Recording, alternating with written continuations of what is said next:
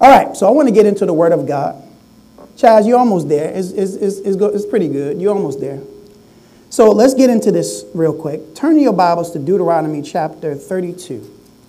And we're going to read there verses 3 through 4. Deuteronomy 32, 3 through 4. And I'm going to read in the Amplified version. And this is what it says. It says, "For I proclaim the name and presence of the Lord." And he says, "Ascribe greatness and honor to our God, the rock. His work is perfect." And then it says, "For all his ways are just." Now this is what I wanted to get to. A God of faithfulness, without iniquity or injustice, just and upright is he. You know, I was studying the scriptures recently, and, you know, I kind of went down this rabbit hole. You know, I was just kind of, just for my own personal gratification, I was just studying the Word of God. And my eyes just fixed on this one statement. And that statement was, God is faithful. I mean, it just jumped out off the page to me. And bottom line is, I know that that's a simple statement. You know, God is faithful. We all know that, right? But it just stuck out to me, so I began to just research how many times the Bible says that God is faithful. And I was just amazed at, first of all, how many times I found just the phrase, the Lord is faithful or God is faithful. I mean, just how many times I found it was crazy. But to fully appreciate the statement, we have to first understand what that statement actually means. So I want to define that for you this morning. To be faithful, it means to remain loyal and steadfast. Like a spouse should be loyal to his or her mate, right? It also means to be true to the facts. It means to be reliable, trustworthy, and ever true to your promise. I like that. It means that you and your word can be dependent on. It means that you say what you mean and you mean what you say. It means to be unwavering or steady and resolute or determined to fulfill your promises and to keep your word. My God. So when the Bible says that God is faithful, that's what it's saying. You know, when he says, I'm faithful, you know, this is what he's trying to say to you. He says, I can be dependent upon, I can be trusted, I can be counted on. When I say something to you, I am fully committed to bringing it to pass in your life. I know other people have let you down. I know other people have betrayed you. I know other people have told you that they're going to do something and they didn't do it. I know people have, betrayed your trust and you thought that you could count on them, but you just couldn't. But God says, I'm faithful. But I'm faithful. I am reliable. I'm trustworthy. You can depend on me. You can count on me. When I say I'll do something, I'll make sure to do it. That's what God is trying to say to you. You understand? So as we begin to go through these scriptures, what I want you to do is every time I say God is faithful, I want you to think about that. He's dependable. He's trustworthy. He can be counted on. He's loyal. He's dependable. If he said he's going to do it, he's going to do it. Right? So every time I say that, are you ready? Yeah. Let's get into these scriptures. Now I want you to write these down because I want you to remember the faithfulness of God. So first of all, let's start here. 2 Corinthians 1, verses 18 through 20. It says, but as assuredly as God is faithful. I like that. But assuredly as God is faithful and means what he says, our message to you is not yes and no at the same time. You ever been around somebody can't make their mind up? He says, my message to you is not yes and no at the same time. For the Son of God, Jesus Christ, who was preached among you by us, by me, Silvanus, and Timothy, was not yes and no, but he approved to be yes and amen. Now listen to this. True and faithful, the divine yes, affirming God's promises. For as many as are the promises of God in Christ, they are all answered yes. So through him we say our amen, which means so be it, to the glory of God. So when God says something to you, it's not maybe so. It's not no. He says it is yes. And he says every word that I've ever spoke to you, I've already given it my affirming yes, which means that it's definitely going to come to pass in your life. Can you say amen? Amen. Hebrews 10, 23 to 25, because I want to show you something. My first point here is that God is faithful to keep his word. Hebrews 10, 23 to 25, it says, let us seize and hold tightly the confession of our hope without wavering, for he who promised is reliable and trustworthy and faithful to his word. And let us consider thoughtfully how we may encourage one another to love and to do good deeds, not forsaking our meeting together as believers in worship, as the habit of some is. But see, he put there, see, I am faithful to keep my word. See, I want to put that out there because I want you to hear something. Now, I'm going to give you one more scripture, and then I'm going to break this down. Numbers 23, verses 19 to 20. It says, God is not a man that he should lie, nor a son of man that he should repent. Has he said it, and will he not do it? Or has he spoken, and will he not make it good and fulfill it? And he says, behold, I have received his command to bless. He has blessed, and I cannot reverse it. So I wanted to talk to you, first of all, about the fact that God is faithful to keep his word. If he says something to you, it's coming to pass. Now, it may not happen when you think it should happen. But if he said it's yes. I'm going to bring it to pass in your life. I'm going to make sure that it happens. As long as you believe me and trust me to keep my word, I'll keep it in your life. Again, I don't care what nobody else has done. So many people have told you, yeah, I'm going to do that. I'm going to do this. I'm going to do the other thing. But they didn't do it. But God says, I'm not a man that I shall lie. See, it's important for him to say that because men have reasons to lie. God doesn't.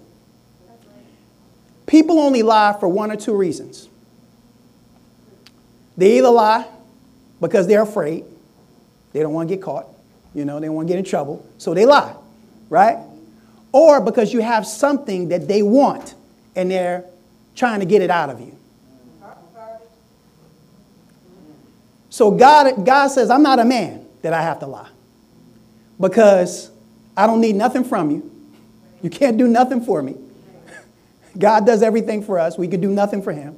I don't need nothing from you. And I'm not scared of you. So there's no need for me to have to lie. Right. Those are the primary two reasons why people lie. Did you do that? No. I don't want to get in trouble. Right? Or I want something from you. So, I'm hey, baby, I love you.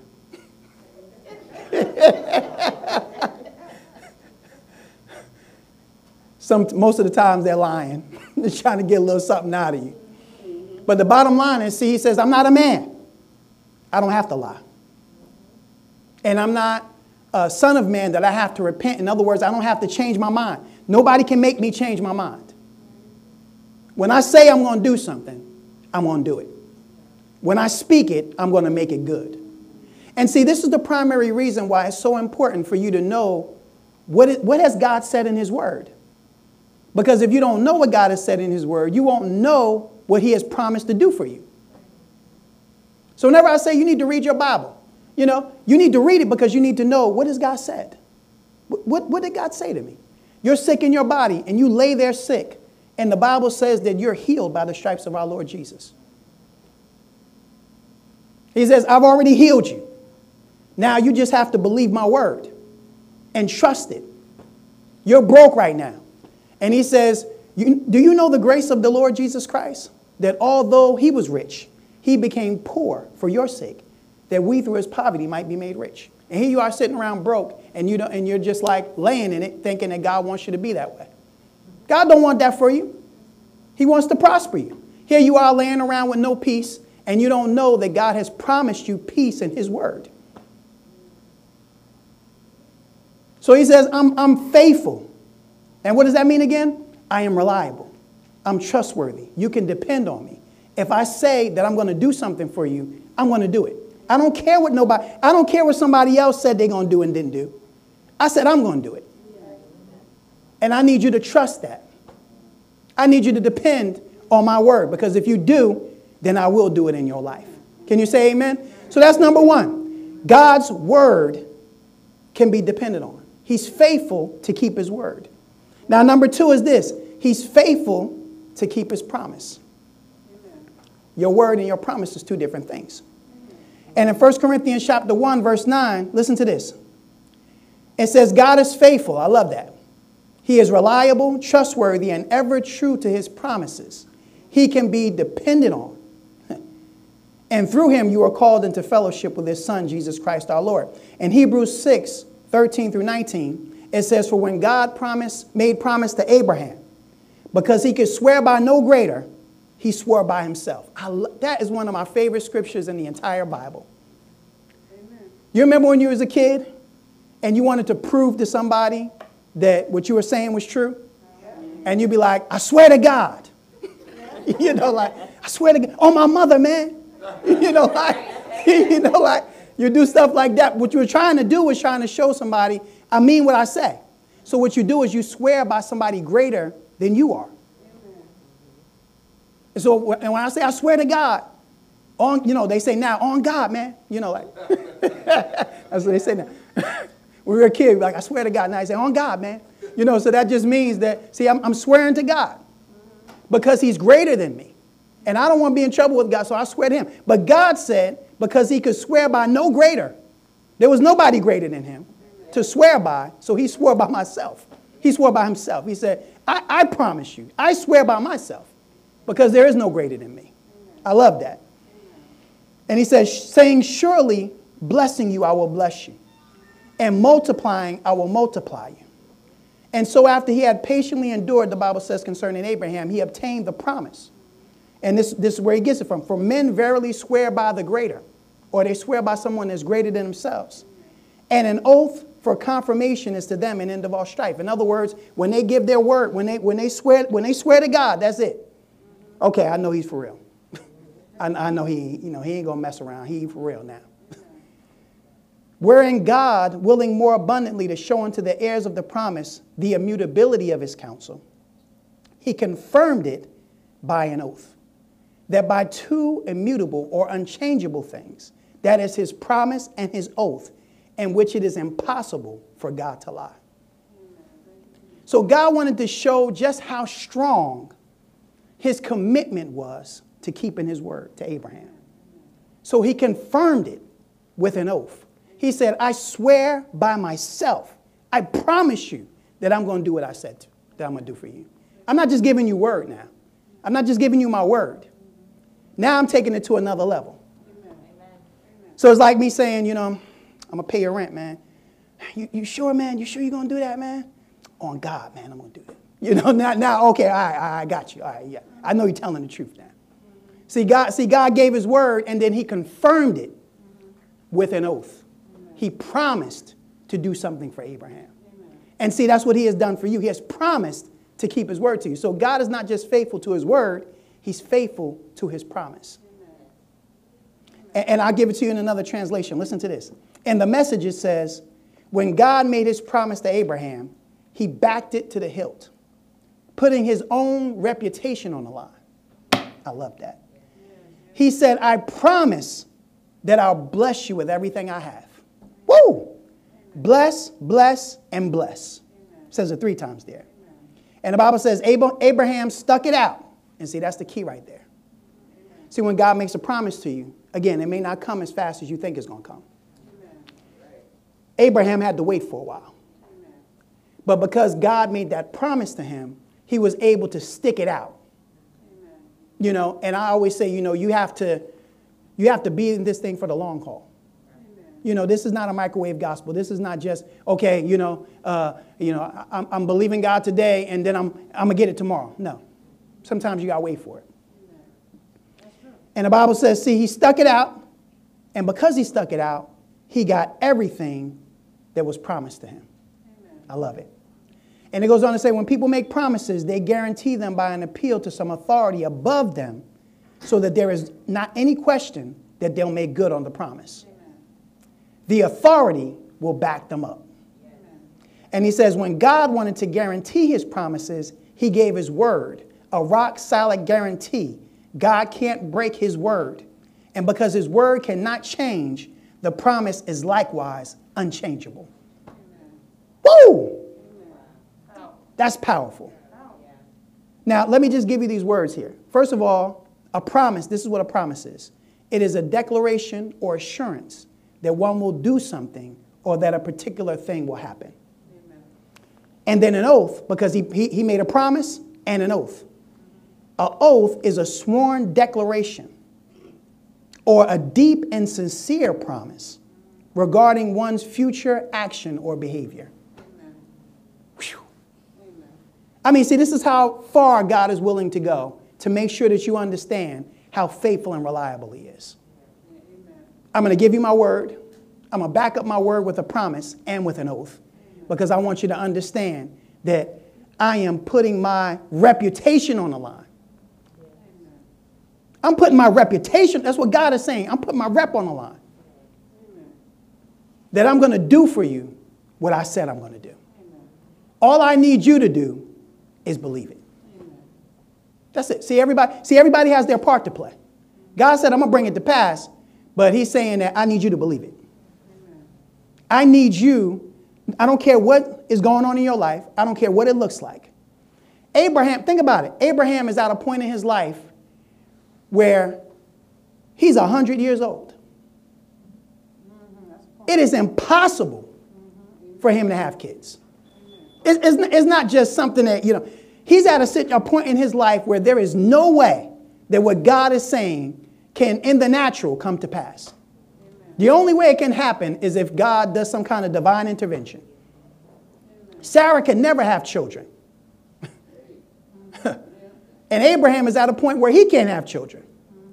And yet at that point in his life, he still has to believe God and trust him that he is going to do what he says he's going to do.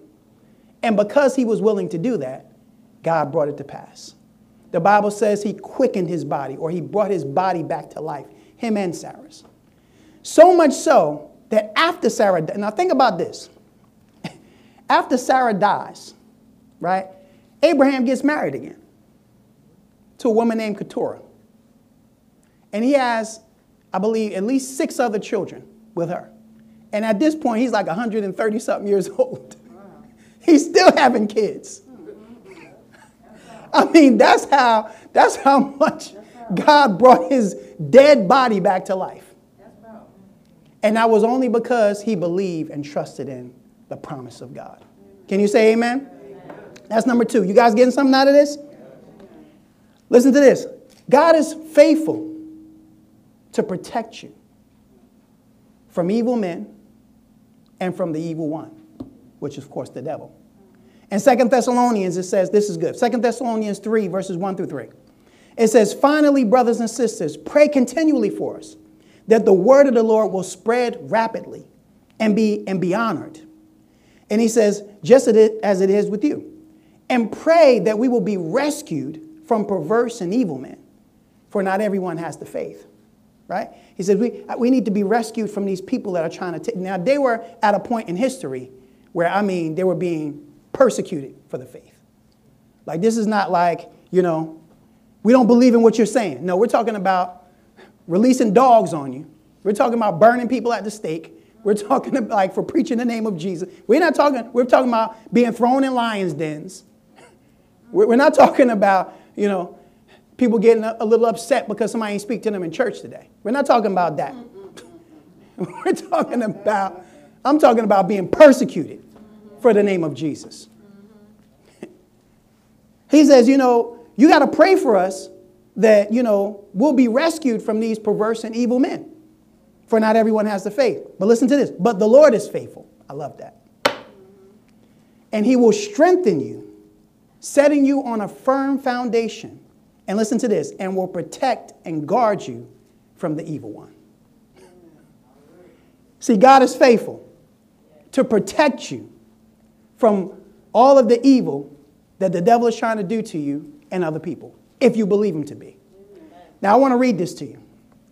I'm going to start this off by saying this. The word but, right? I'm not talking about somebody's butt, but the word but. The word but has the power to undo every word or thought that was previously mentioned. You ready for this? That little word, against most people, It really just, it takes most people out because that word is usually used to tell you why something can't be done. Right? For example, I know that going back to school will put me in a position to be more successful in life, but I have too much going on right now. Right? See, it usually is used to undo something that would be positive in your life. You know? And I always say, you know, too many people, they got a big butt. You can't say that to a woman. Got to be careful. But they got a big butt, you know. Every time you say, well, you know, you should do it. Yeah, I know, but. I would do that, but. You know. I know that I would be more successful if I did that, but. See, and it's usually used to undo something that would normally be positive in somebody's life. And see, a positive statement can be annihilated with the word but. And that's how most people stop themselves from doing things that would be great for them. With that being said, there's a proper way to use the word but. You ready? And I'm going to teach you how to do it today. From now on, going forward, the only but that should come out of your mouth is the but that comes before God. Amen. For example, in this scripture, they were talking about the troubles that they were facing and that they needed to be rescued from perverse and evil men. But instead of just ending the statement there, we're talking about their troubles, they concluded the statement with, but the Lord is faithful. And he will strengthen you and protect you and guard you from the evil one. And see, I was thinking about this. See, I don't like when people complain. It irritates me. It's something that just does something to me when people start complaining. Because I know how faithful God is. And I'm like, you know, I don't want, stop complaining all the time. You know. But God said this to me lately. He said, I don't mind hearing about the things you're going through as long as you don't end there. Right? See, if you seal it with but God, then everything's all right. Never end a negative statement on a bad note. Always end a negative statement with but God. And listen to this. If that's your seal, see, that's your seal, that although all hell is breaking loose in your life, you know that God is going to deliver you and see you through it. Can you say amen? But God is the statement that proves that you know that God is faithful and that he will strengthen you, setting you on a firm foundation, and he's going to protect you from the evil one. Let me give you a few examples of that. In Jeremiah 20, verses 10 through 11, I like this. He says, this is the prophet Jeremiah. Now, he's prophesying at a time when people don't want to hear from God. And he says, for I have heard the whispering and defaming words of many. See, all these people are talking about me. I've heard them. I heard all these people talking about me. And he says, terrors on every side. Denounce him or publicly declare him to be wrong. And he says, they're saying, let us denounce him. All my familiar and trusted friends, those who are watching for me to fall. Listen to this. This is what he's talking about, the climate he's living in. He says his friends and his family are saying, perhaps he will be persuaded and deceived. Then we will overcome him and take our revenge on him. Now, what if I stop right there? What if I just stop that sentence right there? You got all these people, they're talking about me. You know, they're talking about how they're going to take me out. They're talking about how I'm going to fail, how I'm going to fall, how they're going to denounce me, how they're going to publicly embarrass me in front of everybody. They're talking about all these things. You know, what if I just stop right there? See, that's what most people do. They say, oh, so-and-so's talking about me. They're doing this. They're doing that, you know. And they end right there. Jeremiah doesn't stop there. He said, but the Lord is with me. I like that. All of this stuff is, I'm not denying that things are happening. All kinds of hell is breaking loose in my life, right? People are coming against me. But the Lord is with me. And he says, as a dread champion. In other words, he's one to be greatly feared. Therefore, my persecutors will stumble and not overcome me. They will completely be shamed, for they have not acted wisely and have failed in their schemes. Their eternal dishonor will never be forgotten. Woo! Yeah, this stuff is going on, but the Lord is with me. See, if I would be in trouble if the Lord wasn't with me. but the Lord is with me. So because of that, I don't have to worry about what anybody's doing, what anybody's saying, what anybody's trying to do against me, whatever kind of plots and schemes that they have prepared for me. I don't got to worry about that because the Lord is with me. See, I like that. But the Lord is with me. And because the Lord is with me, they're going to fail in all of their plots and schemes against me. The pit that they dug for me, they're going to fall in it to themselves. See, that word changes everything. But the Lord. You know, I don't care what anybody's trying to do. They can try it all they want, but the Lord is with me. So I ain't worrying about it. Let me give you one more. You ready? 2 Timothy chapter 4, verses 16 through 18. Listen to this. Here's the Apostle Paul. He says, at my first trial, no one supported me. How many of you feel like nobody supports you? You know, nobody's helping me. Nobody's there with me. I'm all alone. Right? He says, at my first trial, no one supported me. Nobody. Nobody stood with me, he says. They all deserted me. This is the Apostle Paul. We're not talking about, you know, somebody on the corner. We're talking about the Apostle Paul here. He says, you know, no one supported me. No one stood with me. And they all deserted me. Now, what if I ended there? What if I just stopped right there? Everybody be, oh, poor Apostle Paul. He has no help. Nobody loves him. Nobody's helping him. He's all by himself. And see, but that's what most people do. At my first trial, no one supported me. Nobody stood with me. They all deserted me. And this is what he does this. I love it. May it not be counted against them by God. They're doing me wrong, you know. Nobody, they all abandoned me. But may God not lay this to their charge. See, that's the right heart to have. But the Lord stood by me and strengthened me and empowered me so that through me the gospel might be fully proclaimed and that all the Gentiles may hear it. See, he didn't end it there. Yeah, nobody stood with me. Nobody supported me. Everybody abandoned me. But guess who didn't? Guess who didn't abandon me? The Lord stood by me. When I was at my trial, he said I was standing on trial, being persecuted for the faith. Nobody who said they was going to be with me were with me. I was all alone, up there being persecuted by the enemy.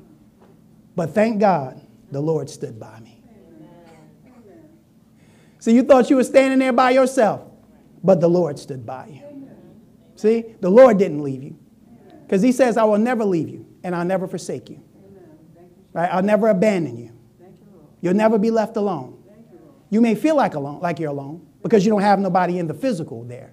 But he says, but I'm there to make sure that I strengthen you and to make sure that I protect you and to make sure that I help you. Right? Everybody's abandoned me. Nobody wants to be with me. But the Lord is with me. See, don't end it there. Don't stop there. Keep going, but the Lord is with me. He stood by me. He made sure that I wasn't left alone. I thought I was all by myself until I noticed, no, God is with me. Amen. Thank you, Lord. You guys getting something out of this? You guys looking at me like I'm from outer space or something like that.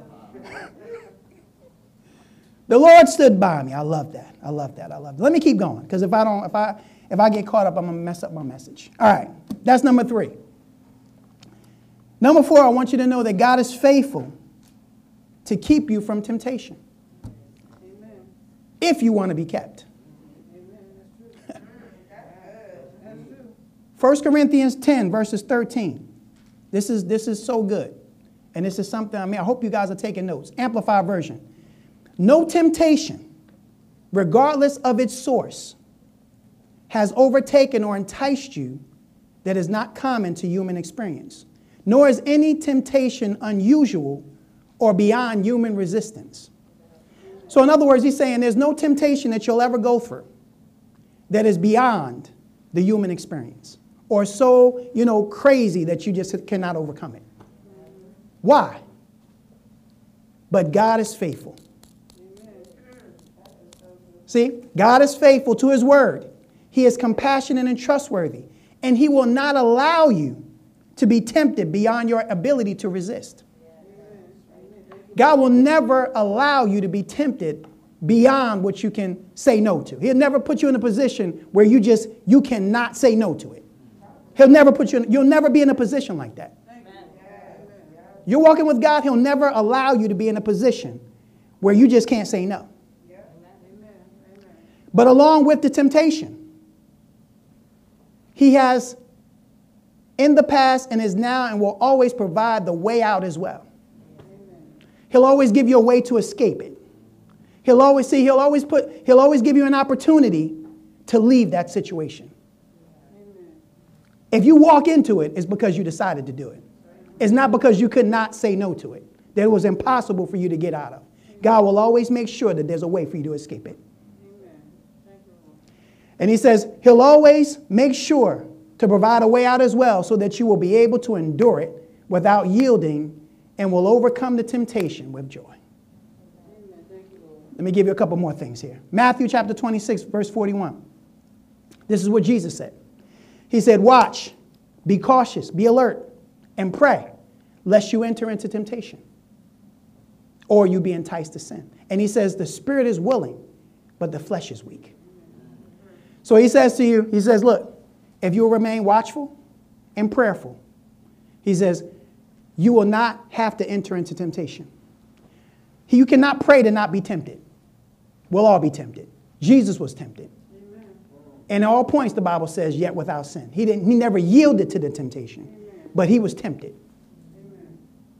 So, although you're tempted by it, if you remain watchful and prayerful, you won't have to enter into it. Amen.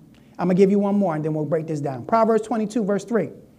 The Bible says, a prudent man foresees the evil, and he hides himself. But the simple pass on and are punished. See, a prudent man, see, they see, oh, I see evil down there. I have a friend that when we were young, we were crazy, man, you know. And me and my best friend from youth, you know, we did all kinds of crazy things, stealing cars, stuff like that, you know. And we would do all these crazy things. Anyway, I almost went to jail for like 13 years for, you know, having a gun charge. Bottom line is, when I came out, I remember I made a promise to God, you know, because I knew God, but I just was doing my thing.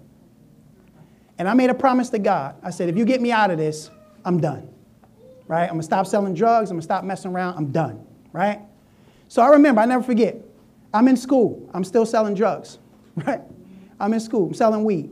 And I'm sitting in my dorm room. This is the first time I really could say I've ever really heard God speak to me. And I hear him say to me, I'm in the bathroom. I hear him say to me, I thought you said if I got you out of this, you would stop selling drugs. My mind was blown. And I remember I called everybody I knew that was smoking weed at the time. I said, come over here. And I had a, you know, this bag, you know, and I had all of these, you know, 20 bags in there, but I was selling them for dimes. So they were really thick, right? I had all these bags. And I had maybe like $300 worth of stuff left on me, right? And so they came by, and I said, look, man, I said, give me $20. They looked at me like, what? You know, so they gave me $20. I gave them the whole thing, right? And that was it. I was done. So I made a decision at that point. I'm done with selling. I'm done with messing around. I'm finished with that. I wasn't serving God yet, but I at least made good on that promise. Now, I'm telling you this story for a reason. Now, I left doing that. I have my best friend. He can never get away.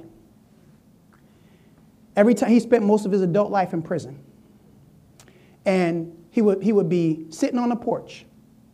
And because we lived next door to each other, he would sit on the porch. And I would see him, the friends he used to hang with, come and sit on the porch with him.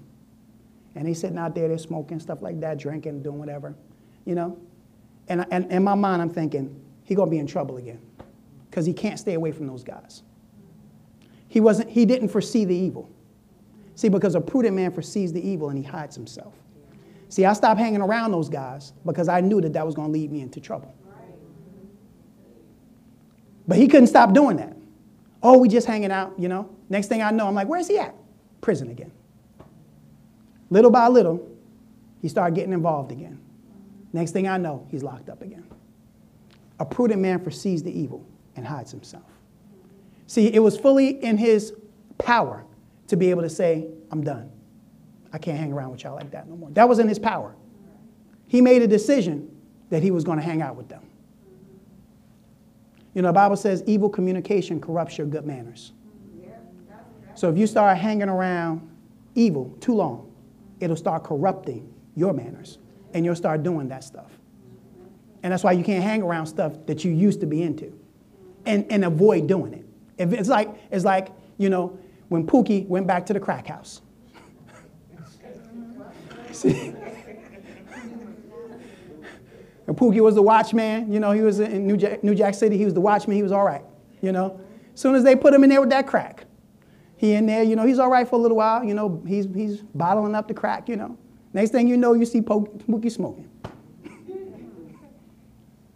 You know, he said, it kept calling me, man. You know, like that stuff was calling. You know, so you got to be careful. You can't be around stuff that calls you.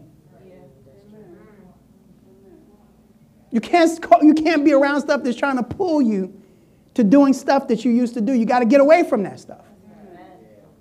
Again, a prudent man foresees the evil and he hides himself. He don't walk on and continue to trap himself. And see, that's why Jesus says, watch, be watchful, be cautious, be alert. You have to be, see, you know, when you're from the street, you know how to be alert. You know what I'm saying? When you're from the street, you understand. You know, I used to feel a certain way about my cousin because he wasn't a street guy, right? So I was like, he gonna be in trouble, man, because he don't know how to conduct himself in the street. You know what I'm saying? Like, you know, you can't look like you're a tourist. You can't look like you ain't from around here. You can't do that stuff. You start looking like that, people want to take advantage of you, right? You look. You don't put your head down. You look, but don't look too long. There's like a time period. You know, it's like a sweet spot where you look and you let them know, yeah, you know. But now I ain't trying to start nothing either. We good, you know. So it's like, it's a sweet spot.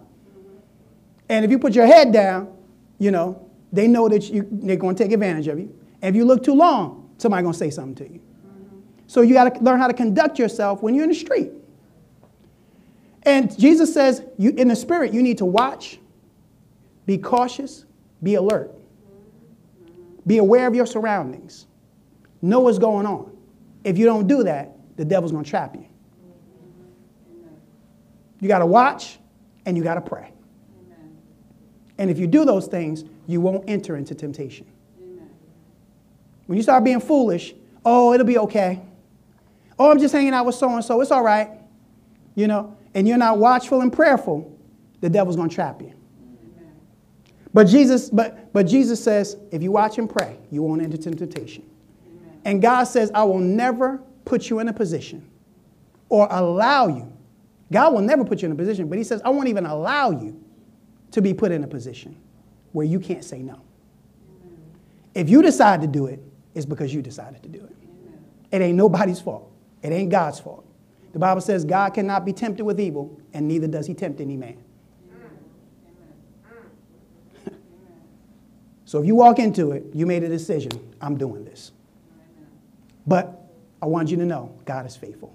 Can you say amen? I got to move on, man. But if you do fall, if you do mess up, God is faithful to have mercy on you and forgive you for your sins. In 1 John 1, verses 8 through 10, it says, if we say we have no sin, refusing to admit that we are sinners, we delude ourselves, and the truth is not in us. See, there's nobody can say, well, I don't sin, I don't do nothing wrong. You know, nobody can do that. If we freely admit that we have sinned, and we confess our sins, listen to this, he is faithful and he is just, true to his own nature and promises, and he will forgive you of your sins and cleanse you from all unrighteousness. That's why I always tell people, if you mess up, if you sin, if you fall, don't plead your case. Just plead guilty and plead the blood. That's it.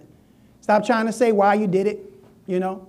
Well, you know, I only did it because so-and-so. Don't stop doing all that. Just freely admit that you're wrong. Freely admit that you messed up. If you'll confess your sins and not try to tell God why you sinned and try to make an excuse for it, just confess your sins. He is faithful and he is just to forgive you of your sin and to cleanse you of all unrighteousness. So if you do mess up, nobody's perfect but Jesus. If you do mess up, just make sure that you don't lay in it. You know what I'm saying? Don't lay there in it. Confess your sins. Get it right with God. He'll forgive you. He'll have mercy on you, and you can go forward with him. Can you say amen? I'm moving through this, trying to get through it as fast as I can because I'm trying to get to something. This is my number 6. You guys ready? God is faithful to fulfill a call he has on your life. I was thinking about this recently. 1 Thessalonians chapter 5, verses 23 to 24. It says, now may the God of peace himself sanctify you through and through. That is, separate you from profane and vulgar things. Make you pure and whole and undamaged. Consecrated to him. Set apart for his purpose. And he says, and may your spirit and soul and body be kept complete and be bound blameless until the coming of our Lord Jesus Christ. Now, this is what I wanted to get you. Faithful and absolutely trustworthy is he who is calling you to himself. And he will do it. He will fulfill his call by making you holy, guarding you, watching over you, and protecting you as his own. Now, I want to get into this for a second. I'm going to read it right from my notes because I want to make sure that you get this. God is faithful to fulfill a call he has on your life. And I want you to know, everybody sitting here right now, everybody, did you know that God has a call in your life to do something great? Amen. Everybody here right now. Amen. I don't care who you think you are in terms of, well, I'm nobody, I don't care about none of that. God has a call in your life to do something great. Did you know that? Okay. I want to also add this. He's faithful to fulfill that call that he has on his life, on your life. Now, that is God's responsibility. This is what I wanted to get to. We have a responsibility as well. You know what our responsibility is? To answer the call. And, I was thinking about this, and I told somebody this. I said, have somebody ever called you and you decided, I'm not picking that up? I'm not answering that. I don't want to speak to for whatever reason, right? That's like what God's doing to you. He's calling you. He's calling you. I got something great for you. And he's calling you. But most people, they don't answer the call. They send it to voicemail. They let it keep ringing. They reject it. They don't answer the call. And because they don't answer the call, they never do that great thing that God had prepared for them. But if you answer the call, the Bible says that he is faithful to make sure that he fulfills that call in your life. He'll make sure that what he has created you to do. Do you all know that you are created for a purpose? Yes, amen. Everything that has ever been created was created for a purpose. You know those chairs right there? They were created for a purpose. If you sat in that chair and it fell, and you fell on the ground when you sat in it, that chair is not completing its purpose. Amen. Right. Amen. And see, all of you here have a purpose. Amen. And you have a call on your life. And he's saying that I have something great for you to do. I don't care what people have told you in life, that you are nothing, you're nobody, you'll never be anything, you'll never make. I don't care what anybody has ever told you. God says, I have a call that's on your life. And that call is to do something great. Amen. And he says, if you'll answer the call, all you got to do is answer it. If you'll answer the call, I will do that great thing in your life. I'll fulfill it. I'll make sure that I bring that thing to pass. Amen. But you got to be willing to answer the call. See, I know I've had a call in my life since I was 16 years old, but I didn't want to answer the call. I wanted to mess around with women. I wanted to drink. I wanted to party. I wanted to do my thing. I didn't want to answer the call. And it took me years before I made a decision to answer the call. And if I say anything, if I ever told anybody anything, it was that if I have a regret, is that I didn't answer it sooner. Because I don't like to say I have regrets. But if I have any regret, it's that I didn't answer the call sooner. I messed around and I wasted time. I could be so much further in life. And God has been good to me, good to my wife. But we could be so much further in life had I answered the call sooner. So I say that to say, God is calling you. All you got to do is answer the call. Can you say amen? Now, this is what I want to get to. I may have to do this in another message. This may have to be 2 messages. Whew. All right. It's 12:14. I'm trying to think of, should I really dive into this now? Because I know that this is a lot. This is a big one. All right. Let's get started. God is faithful to keep his covenant. Now, I know I'm going to have to explain some stuff, and I'm going to do that. You guys ready? This is the rabbit hole I've been digging down, just getting into all this God is faithful stuff, Deuteronomy chapter 7, verses 9 through 11. It says, therefore know without any doubt and understand that the Lord, your God, he is God, the faithful God. Yeah, see, there it is again. Who is keeping his covenant and his steadfast loving kindness to 1,000 generations with those who love him and keep his commandments. Now, get down to Hebrews chapter 8, verse 6. So we see that God is faithful to keep his covenant. And I'm going to explain what all this means in a minute. In Hebrews 8, verse 6, it says, but as it is, Christ has acquired a ministry which is more excellent than the old Levitical priestly ministry.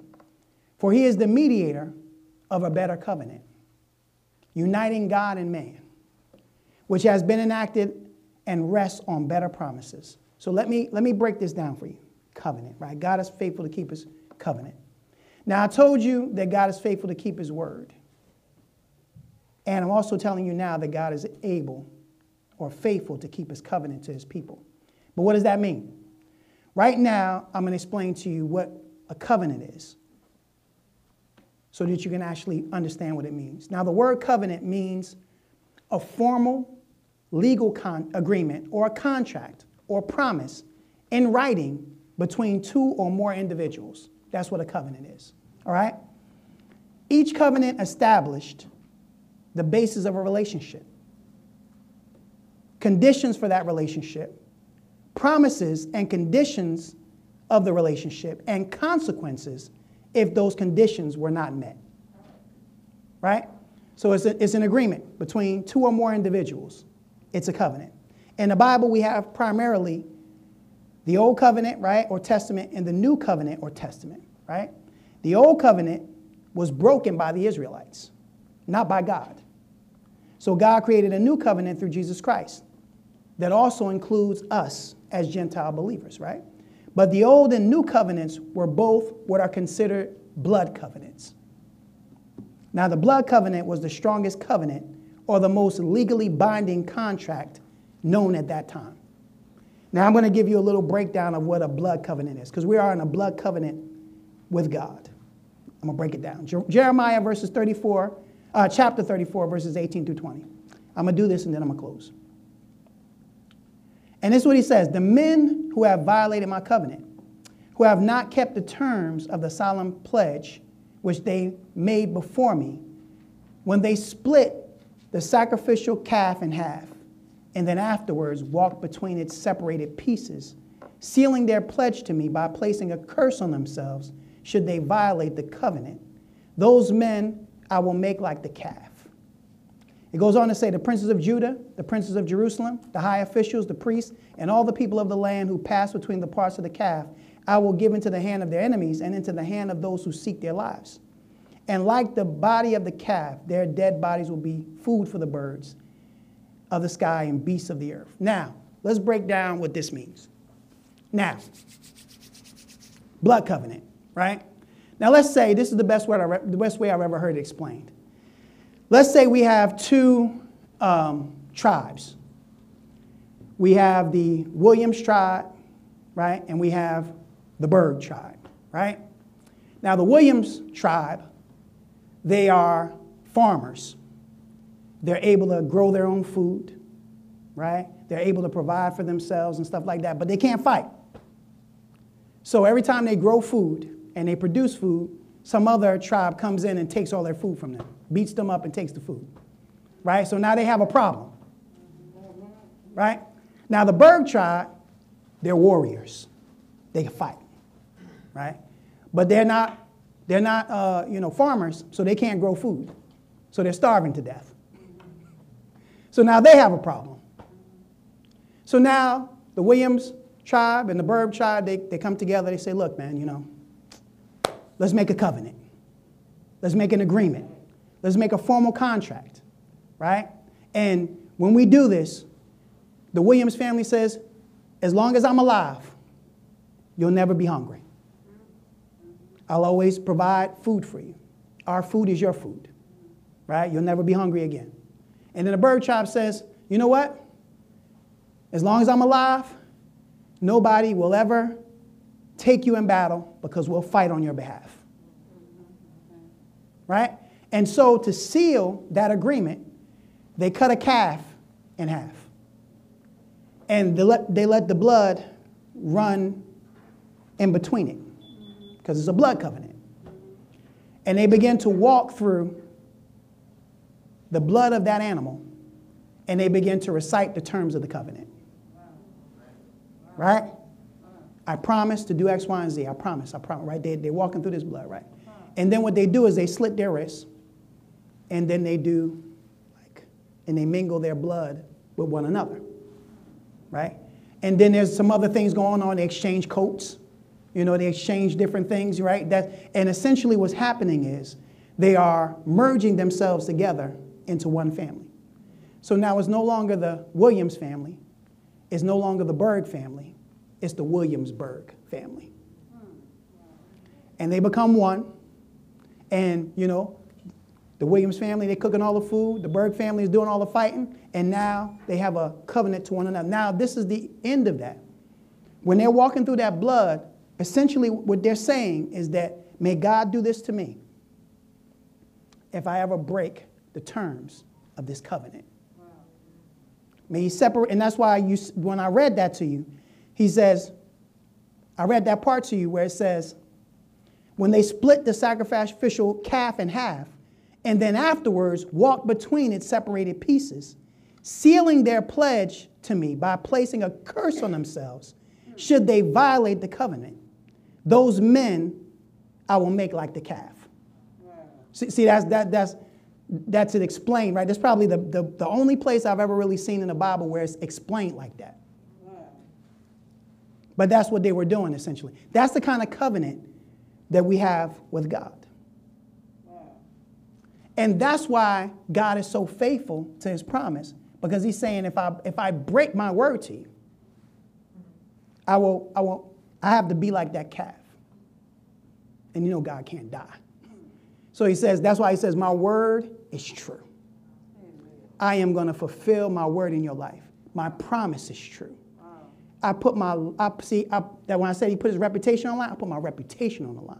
I am willing to make myself like one of those calves that's cut in half, should I break my covenant to you. And see, God has never broke his covenant. See, the Israelites broke the covenant. God never broke the agreement. And see, that's what we have now. And that's why the Bible says that our covenant is established on better promises. See, when I talked about merging of families, see you who had nothing to do with God are now in the family of God. Right? All of us, none of us had anything to do with God at one time. But when we got saved, he brought us into his family. He says, now you're my son. You're my daughter. You're a part of the royal family. Our citizenship is no longer here. That's why we're in this world, but not of it. He says, we are different. Why? Because our citizenship is in heaven. Right? We are citizens of heaven, not just American citizens. And he says, I brought you into my family. I've made you a king and a queen. You know what I'm saying? I have made you royalty who were once nobody and nothing. See, we are inseparable now because we have accepted the covenant. right? And Jesus was the sacrificial lamb, the lamb that was slain. He is the arbitrator of the covenant. So I want you to see, I put that out there to say, I want you to know how strong the word of God is to you, how powerful it is, and how the reason why he's so faithful, because he says, I'm going to keep my covenant. And see, he did it in a way so that they would understand it. My final thing, and I'm going to close. I'm going to give you the benefits of trusting the God who is a faithful God. You ready? And I'm going to close. Chad, you can get on that piano. I'm ready. Jeremiah 17, verses 7 and 8. It says, blessed with spiritual security is the man who believes and trusts and relies on the Lord, and whose hope and confident expectation is the Lord. Listen to this. For he will be nourished like a tree planted by the waters that spreads out its roots by the river, and will not fear the heat when it comes. But its leaves will be green and moist. And he will not be anxious and concerned in a year of drought, nor stop bearing fruit. See, when you become somebody that trusts in the reliability and faithfulness of God, God says even if there's a drought going on, your leaves will still be green and moist. You will still be nourished. You'll still be fruitful. I don't care what's happening to everybody else. You're mine, and I'm going to take care of you. See, we've seen some of that during this pandemic. I know a lot of people that went through some stuff.